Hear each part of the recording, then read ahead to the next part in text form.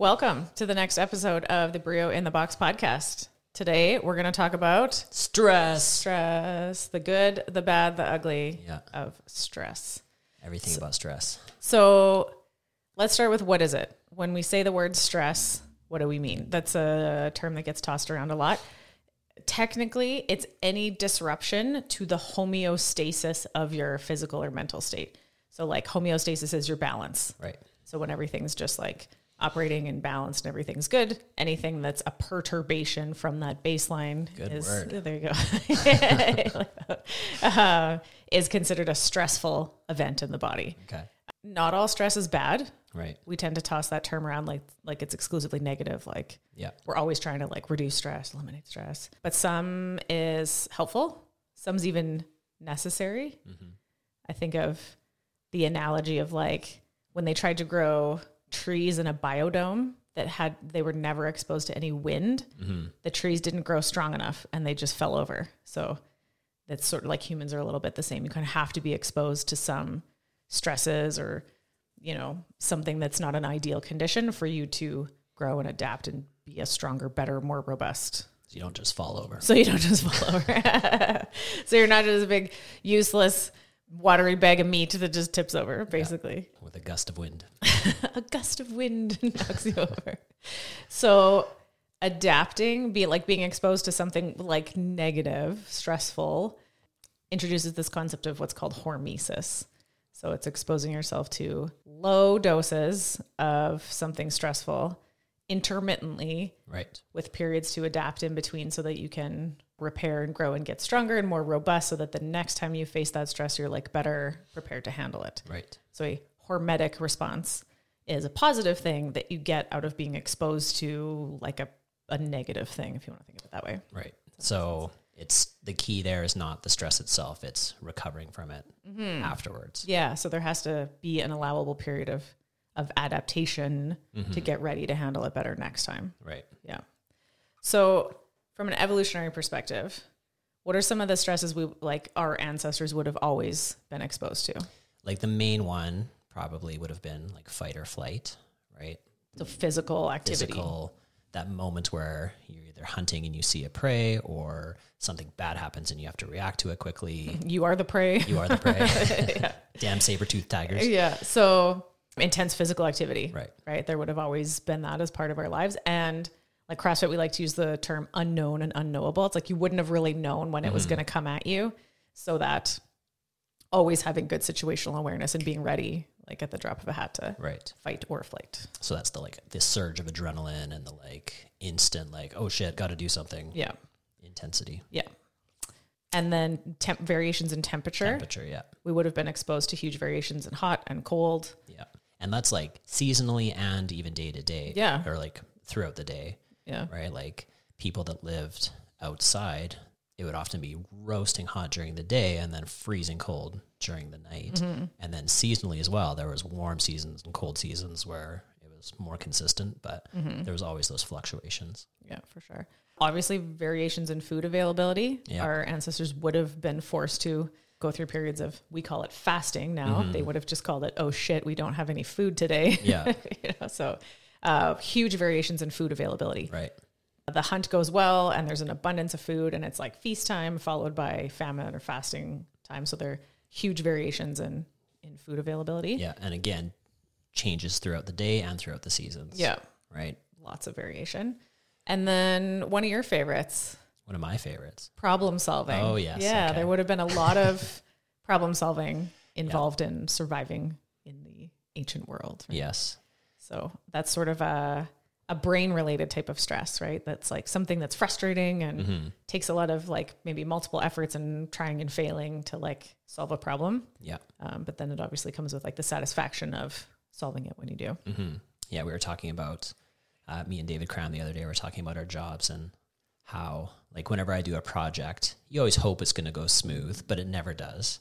And my favorite part about doing projects is when I do come across those problems, as much as they're stressful and frustrating and like they completely ruin your time allotted to the task, it's so satisfying to be able to like come up with a solution and make it work and like Jimmy rig it or whatever. You know, I was telling David is like, I want to like figure out a way to Jimmy rig this without burning my house down. So.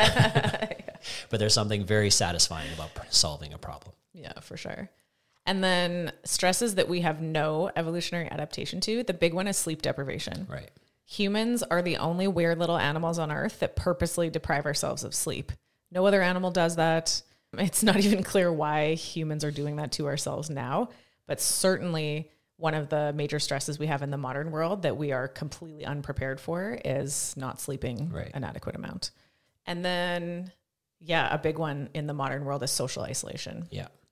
So humans are weak, hairless, naked, vulnerable little primates. We're not big. We're not strong. We're not ferocious. We don't have teeth and claws and all these kinds of scary things. So by ourselves, humans basically can't survive alone. We're intensely social animals, to the point that like excommunication from the tribe meant basically certain death. Yeah. So social isolation was immediately selected out from the gene pool because anybody that wasn't part of the tribe would have just died. You can't survive as a single human being. So that's why we're very aware of our relationship and interactions with other people and our communities and our tribes and our position in the social hierarchy. And sort of we're constantly aware of like how we fit in. And that's like a big source of stress and paranoia, but it comes from, we have to fit in somewhere, or from an evolutionary perspective, we would never have made it. It's why solitary confinement in both war and prisoners and stuff is considered like psychological torture, right? Because it's so incredibly stressful for a human being to be alone that like you can die from it. Mm-hmm. In older people, loneliness is a greater predictor of mortality than smoking. So it's like literally more harmful to your health being by yourself. So, and that's a big problem in this day and age. In the last couple of years of COVID and lots of isolation, I think a lot of people had maybe the first time to go like, oh wow, it is like psychologically treacherous to be too isolated from our people. Yeah. I remember reading stories of people who like really locked down hard. And one guy was saying, he's like, I haven't physically touched another human in like, I don't remember if it was 6 months or a year or whatever, but it was like really like a weird thing to think about. Like not even physically, like no physical contact for a whole year. Like that would be insane.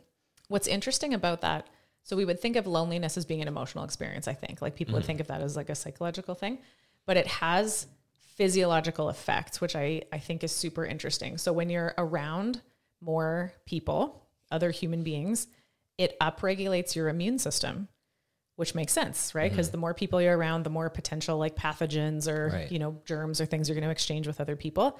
So you need an upregulation of your immune system. When you're alone or isolated, your immune system is also tremendously energy intensive. It consumes a lot of the calories, the energy needs of your body. So if you're alone, one of the first survival mechanisms that your body triggers is a lowering of your immune function. Because it kind of goes like, okay, we're by ourselves. Hunting and gathering is going to be extremely difficult alone. We're going to have probably less energy coming in. The first thing that gets ditched is immune function. Right. Which is interesting, is sort of like the COVID isolation related stuff, is that we need to be around people to have a stronger immune system. But then, like I was saying, older people, that their mortality is higher. The more socially isolated you are, the more you die of cancer because your immune system isn't doing a good job of surveying for like senescent cells and junk cells that need to get cleared out. So the interaction of your social life and your immune system, I think, is super, super fascinating. Yeah, that is interesting. Yeah. And it makes sense, right? So if you're around less people, you're going to be exposed to less pathogens. So in the immediate sense, you're like, okay, we don't need this today. We need to survive today and tomorrow and 3 days from now. But the long-term effect of that on your overall health is like very, very detrimental. Yeah. Yeah. So for immune functions, go hug a bro. Go hug a bro. And play in the dirt too. That's always the thing, right? Kids, they're like, wash your hands and hand sanitize and all this stuff. It's like, no, like play in the dirt and get some immune system built up. Yeah, we could do a whole podcast on sort of like your microbiome and the importance of like a healthy bacterial balance on your skin and in your guts and all kinds of things. Yeah. Hug a dirty friend. 2 birds with 1 stone. I just can't leave that. I was going to say something else. I had to leave that alone. Okay. So in the modern, so there's all different types of stress, I guess, is the conclusion of that, of what we're talking about. The modern world, we kind of have everything flip-flopped upside down. Mm-hmm. We have too much of the bad types of stress, and we're missing the good hormetic response kinds of stresses that would make us be better, more capable human beings. Mm-hmm. And I can speak to this, like, I'm a stressful person and you are not a stressful person. That's true. We've talked about in the past about like our airport fiascos where I'm like just fucking stewing because we're, you know, running close to when the airplane's going to take off, and you're just like la-di-da, like not a care in the world. And I'm just like stressed to the nines. Okay. Can we take a few people have heard me tell this story before. You and I, in the early days, I'm going to go off course and tell a story here. So early on when we were dating, the first few trips that we took together, I was like, why is David so stressed out? Jesus Christ, what is this guy's problem? To the point that I was like, we are going to travel separately to go places. I'm going to take a different flight from you. And like, it finally came out that the way I like to operate is I don't like to show up early for things. No. I like to just show up, and I like to go through security, and I like to walk right on the plane. If I have time to sit down, I feel like I failed. I don't like extra time. Yeah. But that's just how I've always operated. It's not stressful to me. I've never once missed a flight in my life. It's just I show up, you know, with minimal buffer time. Put it that way. Calling your name. I've had my name called. It's like they'll call it a few times before they actually don't let you get on the plane. And I realized that you are the opposite. You like to be early, and you hate not having buffer time, and it super stresses you out. But early on when we were dating, you were like too polite to tell me that, and you were just internally trying not to freak out. My cortisol levels are just through the roof. And I'm all like, David said, la la la, like what's going on? Everything's fine. Like whatever. So yes, I always tell people in new relationships, or like when they're going to get married, I was like, you need to figure out your viewpoints on time, because that's an important contentious point. I remember they would be like, final boarding call for flight, whatever we were on. And you're like, okay, I'm just going to go get my water filled up. I'll be like, are you fucking kidding me? Like, the plane's leaving. Filling your water bottle. The 15 years later, the conclusion of that story is David has talked me into showing up at the airport earlier. So fine. Yes. And that a little bit of buffer time. A little more buffer time. It goes better for all of us. Yeah. David doesn't want to have steam coming out of his ears trying to handle me. So yes, we all handle stress differently. David and I are a good example of, I get worked up about things sometimes, but I'm generally not a super stressed out person. Yeah. And you definitely are. I definitely I thought cycle on stupid things that I don't need to. Like I'll be cleaning the house and realize that I'm reliving an argument that I had with a customer when I was like managing a restaurant like 15 years ago and stopping myself and being like, why am I thinking about this? Like that happened forever ago and there's nothing I can do about it. Like I need to shut up and let that go. Yeah. But I don't even realize it's happening until I'm like deep into it. Mm-hmm. It's a weird thing. And so I think we were talking about this earlier, people that are prone to like anxiety, if we want to call it that, like more like anxious thought patterns. And you've noticed caffeine is a big thing you have to be careful with. Yeah, for sure. Caffeine greatly enhances my anxiety. And it also like, it not only increases my anxiety, but it also affects my sleep patterns and stuff. So I have one coffee in the morning because like, it's kind of a balance, right? I know that caffeine's not great for me, but I really enjoy the ritual of having a coffee, and it's also part of my like daily routine and happiness. So I kind of like know that I just have to be aware. And sometimes if I feel myself getting easily agitated, I know it's just better if I have some food or something with it, but I definitely can't have more than one, and it has to be done before noon or it'll start to negatively affect my sleep patterns. Yeah. Okay. So you're already kind of touching on it. Let's talk about like physiologically what's happening when we're getting stressed out. Yeah. So stress, the way we typically use that word, is an activation of the sympathetic nervous system, one of the two branches of your autonomic nervous system that is your fight or flight response. So from an evolutionary sort of genetic perspective, your body senses something stressful is going to happen. That almost always meant something physically stressful was going to happen, which is why we call it fight or flight. You're going to have to do something physically demanding. Right. So the physiological effects are a narrowing of your visual field. So it narrows your focus, your ability to concentrate directly on one thing. It elevates your heart rate. It causes vasoconstriction, which increases your blood pressure. So like sort of the rate at which your blood is flowing around the body and the pressure with how it's doing that. Signals your liver to spit out some glucose. So your blood sugar will go up independent of eating, which in the glucose group that I ran in March, several people noted that under like emotionally stressful conditions, like, you know, getting the kids ready to get out the door in the morning or whatever causes a blood glucose spike, even when you haven't eaten anything. So that's coming from your liver, and all those things make sense. There's nothing, if you had to fight or flight, that is exactly what you would want to have happen. Elevated heart rate, more fuel available, vasoconstriction, and focus your visual field. If you're in that state all the time, right? So that's going to save you in the moment. It's going to get you out of the life-threatening situation that minute. But if you stayed like that all the time, well, obviously those things are long-term net detrimental. You have high blood pressure and high glucose and damage to the endothelial, the lining of your blood vessels and all that kind of stuff. So things that are adaptive in the short term are maladaptive in the long term. So when you have an activation of your sympathetic nervous system and you get yourself into the fight or flight state, you need to have some strategies to get out of it. Right. Right. You were kind of touching on like when you recognize that it's happening and you're in this thought loop and you're like, what am I doing? Yeah. This is where exercise is so important.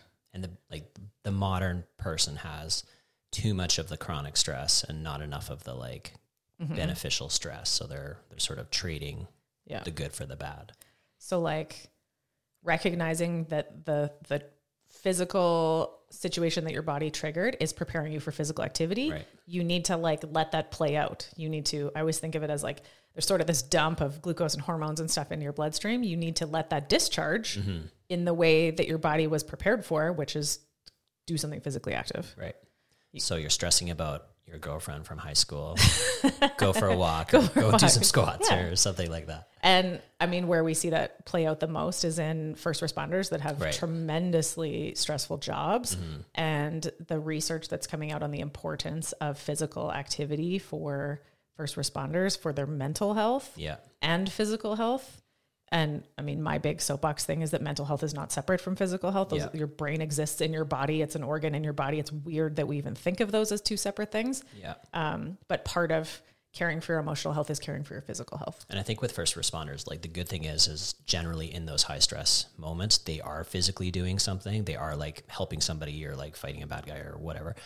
But then there's the after effects, right? The like, you know, mental side of calming yourself down and like being like, okay, like that was a thing and that was real and that was pretty stressful. And, you know, even though you're doing some physical activity, you still need to like de-stress afterwards. Yeah. So then aside from sort of discharging all those chemicals and glucose and everything, then we get into like, you're trying to activate the opposite, which is your parasympathetic nervous system, which is your rest and digest, which most people recommend meditating, some kind of meditative practice.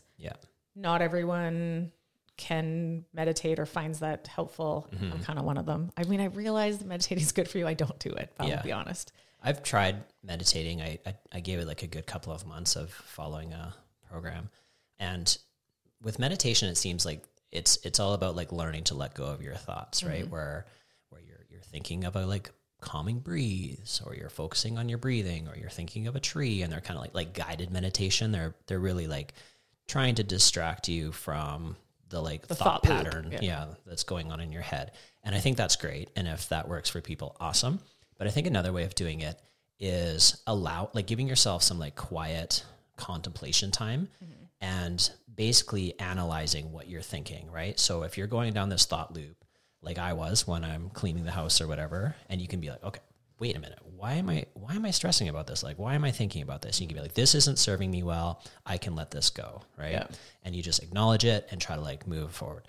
And then same thing with your next thought, right? If you're thinking about something and you're like thought looping on it, and you just have to like stop and be like, okay, like this is something worth like diving into, and I'm going to like really just spend some time analyzing this. And like, you know, maybe you think about the worst case scenario if that thing was to happen, and you analyze like how bad could it be? And that'll hopefully allow you to sort of like, you know, relax a little bit about it and sort of come to terms with, you know, possibilities that it's not a real concern, or it's not serving you, or whatever. Mm-hmm. And I think there's something to be said for like, you're supposed to have negative emotions. I don't think it's normal to always just like run away, clear your mind, push that out of your head. It's for like, sure. And this is something we try to instill with our kids, mostly with Atlas, because he's the older one. Yeah. If you're feeling bad about something, you're feeling maybe guilty or upset or bothered by something, it's like, the solution isn't just don't feel that way. Yeah. It's go all the way through. This is what we always tell them. Go all the way through the feelings. Mm-hmm. Don't push them away and ignore them and turn your back on them. Go all the way through the feelings and figure out why they're there.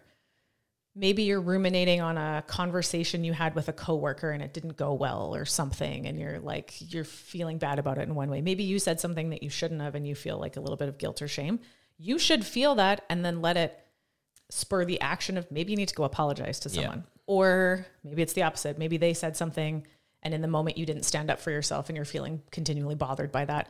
And instead of letting it fester, maybe you need to go address it and just say, hey, I was really bothered or upset by the way you said this. Can we work that out? Like, right. Not all bad feelings are to be ignored or suppressed. Absolutely. Go all the way through them. Something that's super helpful in getting out of the fight or flight is just breathing exercises. So even if you're not a meditate-y type person, literally changing the way you're breathing will cause physiological changes in your body that are sort of the opposite of those stress responses. So nasal breathing, your nose or sinuses is the greatest reserve of something called nitric oxide in your body, which is your major vasodilator, which relaxes your blood vessels and lowers your blood pressure and allows your blood to flow more calmly. Right. So nasal breathing is super important. You can pay attention when you start to get into a panic or stress mode, you'll almost generally mouth breathe. Mm-hmm. So taking some time to sit quietly and take like 30 deep nose breaths can help get your body physiologically, lowers your blood pressure, lowers your heart rate, gets you back into like a more calm state. There's something called box breathing that I really like, which is you take a 4-second inhale, you hold for 4 seconds, 4-second exhale, hold for 4 seconds. And so you breathe in this box pattern, 4 seconds in, out, in, out. I do that at night quite a bit while I'm laying in bed. I just find it like really calming and helps like knock me out to sleep right away. But you could do it at any point in your day when you're feeling like the stress levels are rising too high. So just some good breathing exercises. Right. The mind needs time for quiet contemplation. Mm-hmm. So if the first quiet moment of your day is when your head hits the pillow at night, and then people will be like, oh, my brain is just, I can't turn my brain off at night. Like I can't sleep. There's too many thoughts going on in my head. Well, then you need to schedule some time for some quiet contemplation somewhat at some other time in your day, not at night. Yeah. People, meditating is one, but like people will find it very peaceful to like a quiet walk the dog around the neighborhood in the evening. Right. I knew someone that had a first responder, very stressful job that enjoyed biking to and from work. And that sort of like peaceful transition from the stressful workplace, a little peaceful bike ride, no headphones, nothing else, just like, quiet time on the bike. Or maybe you drive home from work and no music, no podcast, just some quiet time in your car. Yep. Like it doesn't have to be, sitting and doing like cartoon style yogic ums. Like you can find moments of quiet contemplation throughout your day. Yeah. And the key there is to like let those thoughts go, but not in a negative path, right? Like don't let them make you more anxious and more stressed out. You need to like address them and let them go, or just like think it through and try to use it as a tool. If it seems like life is all bad, lots of people really find value in like a gratitude journaling, or maybe it's just like a mental sort of checklist you go through, but just reminding yourself that not everything is terrible. Yeah. Like whether that's a daily practice in the morning or the evening, or like between work and home, or, consciously reminding yourself of all of the good things that you're grateful for too. Yeah. Really helpful. So in the modern world versus our like evolutionary ancient ancestor kind of thing, we have this like flip flop. So we said there's some kinds of stress that are good and adaptive, and some stresses that are bad and very harmful and maladaptive.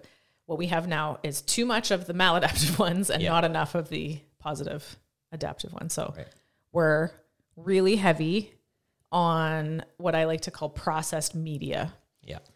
In the same sense of we're too heavy on processed food.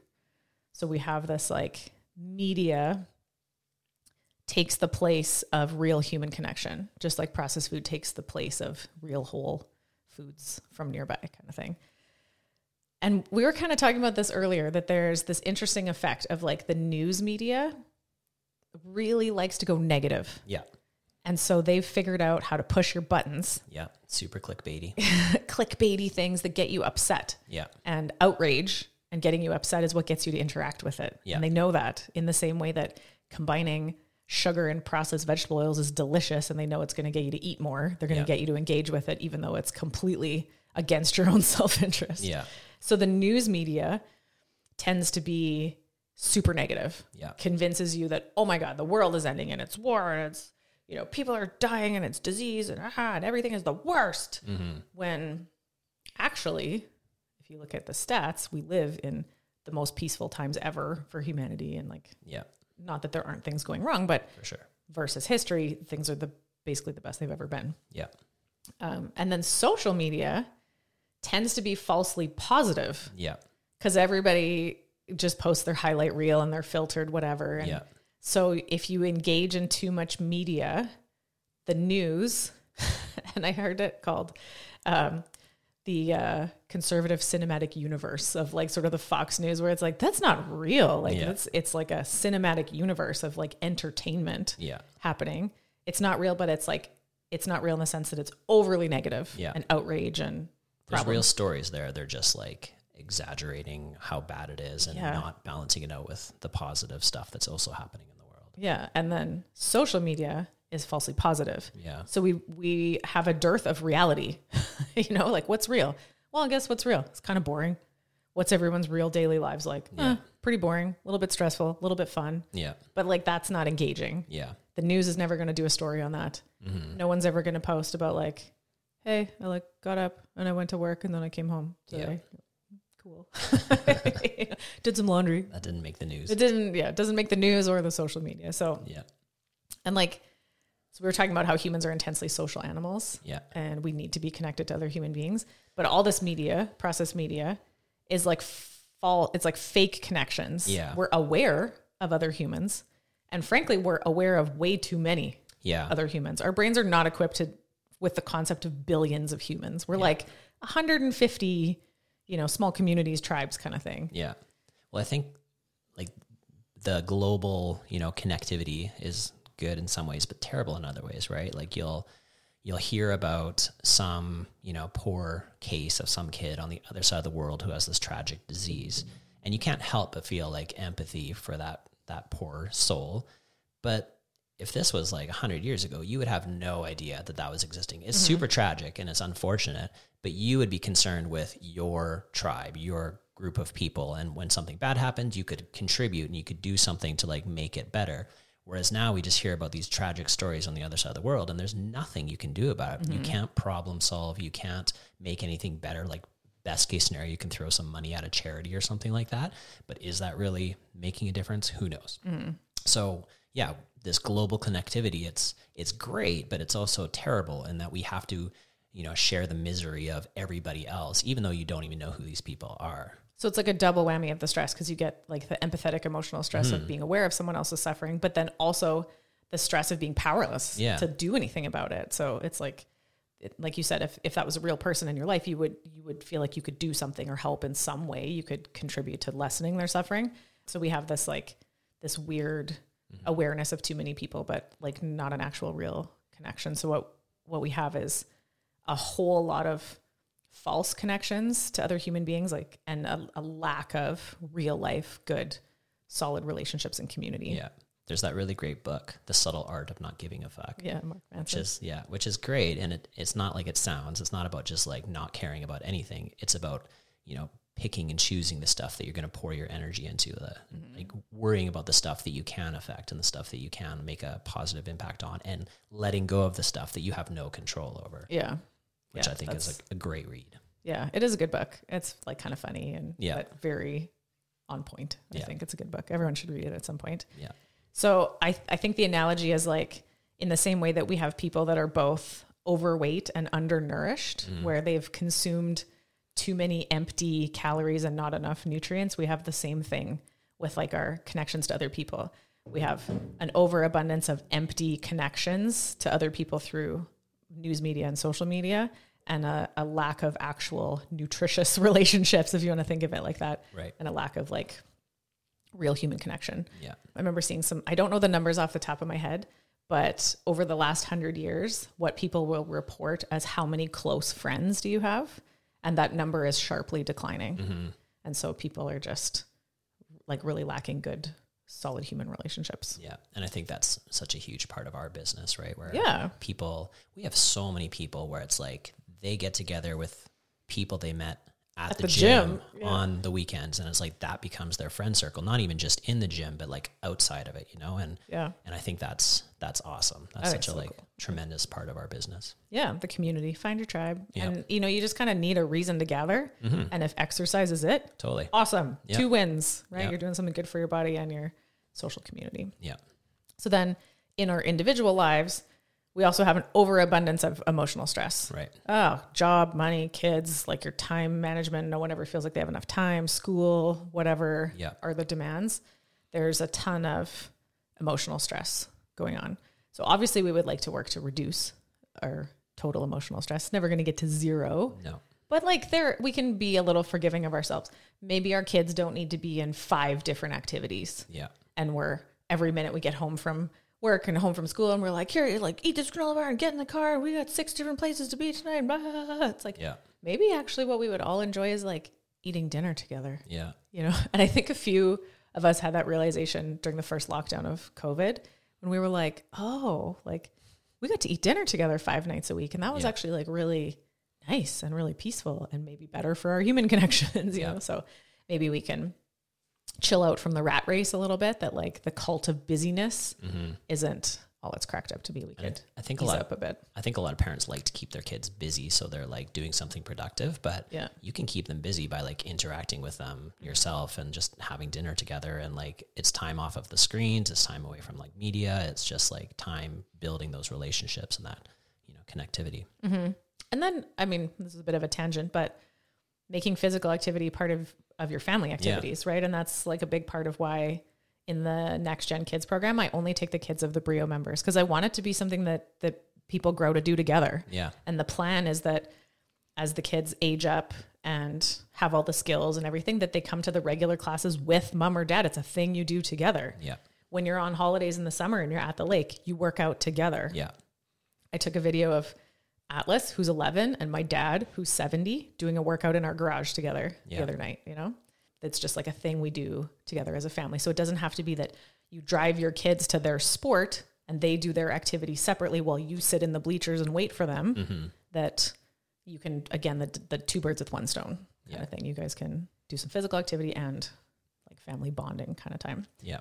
So modern world, too much processed media, too much emotional stress. We got to work to like reduce our exposure to all of those things. Yeah. And then what we have a real dearth of is the adaptive, positive types of stress. We have a comfort problem. Right. We have an excess of comfort. Yes. We exist in a perfectly climate controlled 71 degree environment at all times. And food is available every minute of the day. Yeah. And you never have to get off your butt for even a second to survive in the modern world if you don't want to. You can have your groceries delivered.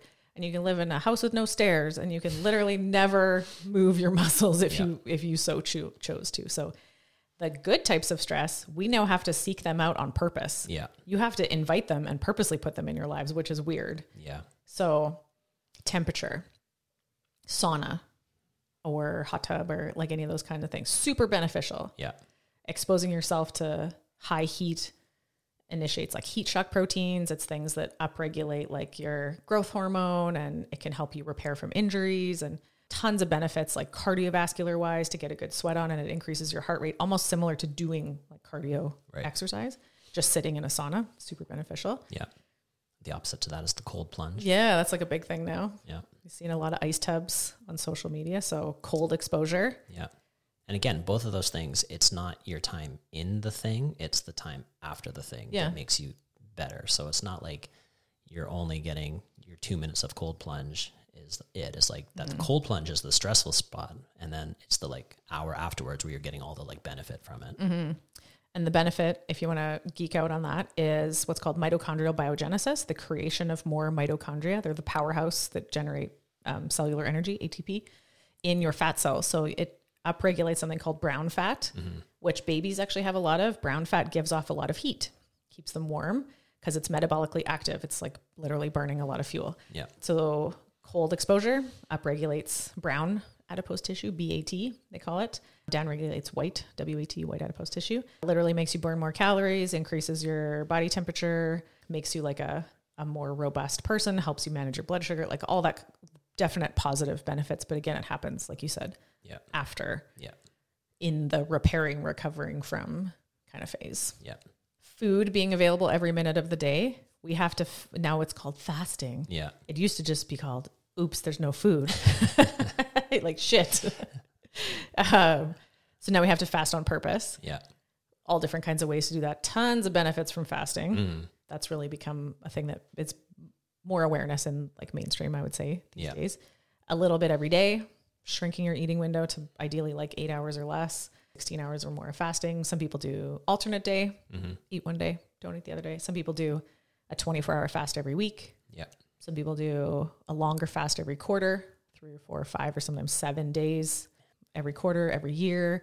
Almost every major religion on earth has some kind of ritualistic practice around fasting, because I think all the way back to like ancient Greece, they recognized the health benefits of fasting. So we have to purposely restrict food now because it's just everywhere all the time. Yeah. Physical activity, obviously. Yeah. We have to exercise on purpose now. With intensity. With intensity. Get a hormonal response. You have to drive to the gym to do fake survival movements. Get into a flight or fight scenario. Get into a fight with a barbell now, and I'm going to fight these burpees on an echo bike. From these bikies. So, I mean, and we're preaching to the choir here with the people in our gym, but we recognize that most people don't exercise, and that's what I think is so remarkable, and why my favorite thing in the 14 years we've been doing this is all the names that are on the 1,000 WOD Club wall is because like, man, people are doing the thing that most people can't do, which is stick to regular physical activity. And I think that's so admirable. And I'm so proud of everyone for that. And then just like general daily movement. Yeah.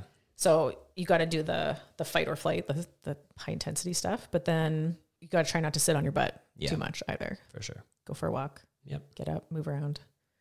Especially when you're feeling those moments of stress or anxiety or whatever. Yeah. Nice little, I think generally people need to like go for walks more. Yeah. Walk around. Be outside. Around. Be outside. Get some sun. Get some sun. It's beautiful. Yeah. And then problem solving. So the human brain loves solving problems. Yeah.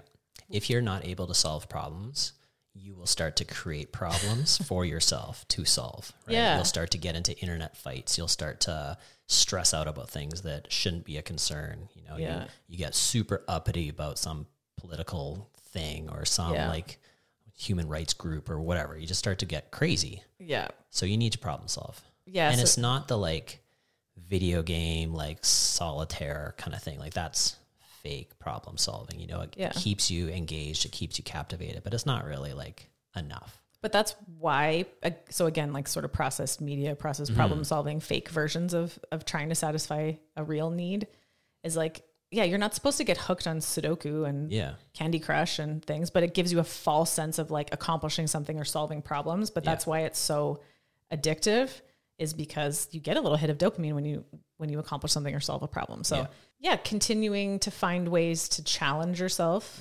physically and mentally. So, you know, read some books, take a course, like learn and play you sports. Love doing projects, like building things. And of course it comes with the frustration of David will be up in the attic and I can't find the whatever, and this isn't working. So in the moment it's like stressful and maybe it doesn't look so fun, but like it's satisfying. And in the same way that like you sprinting on an echo bike, in the moment you look like you're dying, and anyone would go like, why are you doing that? It doesn't look like you're having any fun. Yeah. And then you're like, but in the end it really like, it triggers something in my brain that like it has to happen. Hobbies, sports, whatever it's going to be, just like challenge yourself. Yeah. So in our modern world, we have to invite in challenges and discomfort to be able to adapt and grow and not be the tree in the biodome that just falls over. That's right. Because we've never been exposed to the slightest challenge. So it's basically like your stress should be interval style, not endurance style. It should be high intensity, short bouts of stress that you recover from and get stronger afterwards, instead of the long, steady, chronic stress where you never actually get any benefit from it. It only just sort of burdens you. Mm-hmm. So we're trying to limit our exposure to processed media. We're trying to replace that with real human connection. We're trying to limit our chronic emotional stress as much as we can, but then have plans in place to recover from it because of course it's going to happen. It's never going to get to zero, nor do you want it to get to zero, but you have a plan in place for how to deal with it. And then we invite in the adaptive hormetic type of stresses. So hot and cold exposure, fasting, physical activity, and some type of like learning and problem solving. Easy. Cool. Yeah. Stress 101. There we go. Okay. All right. See you in the next one.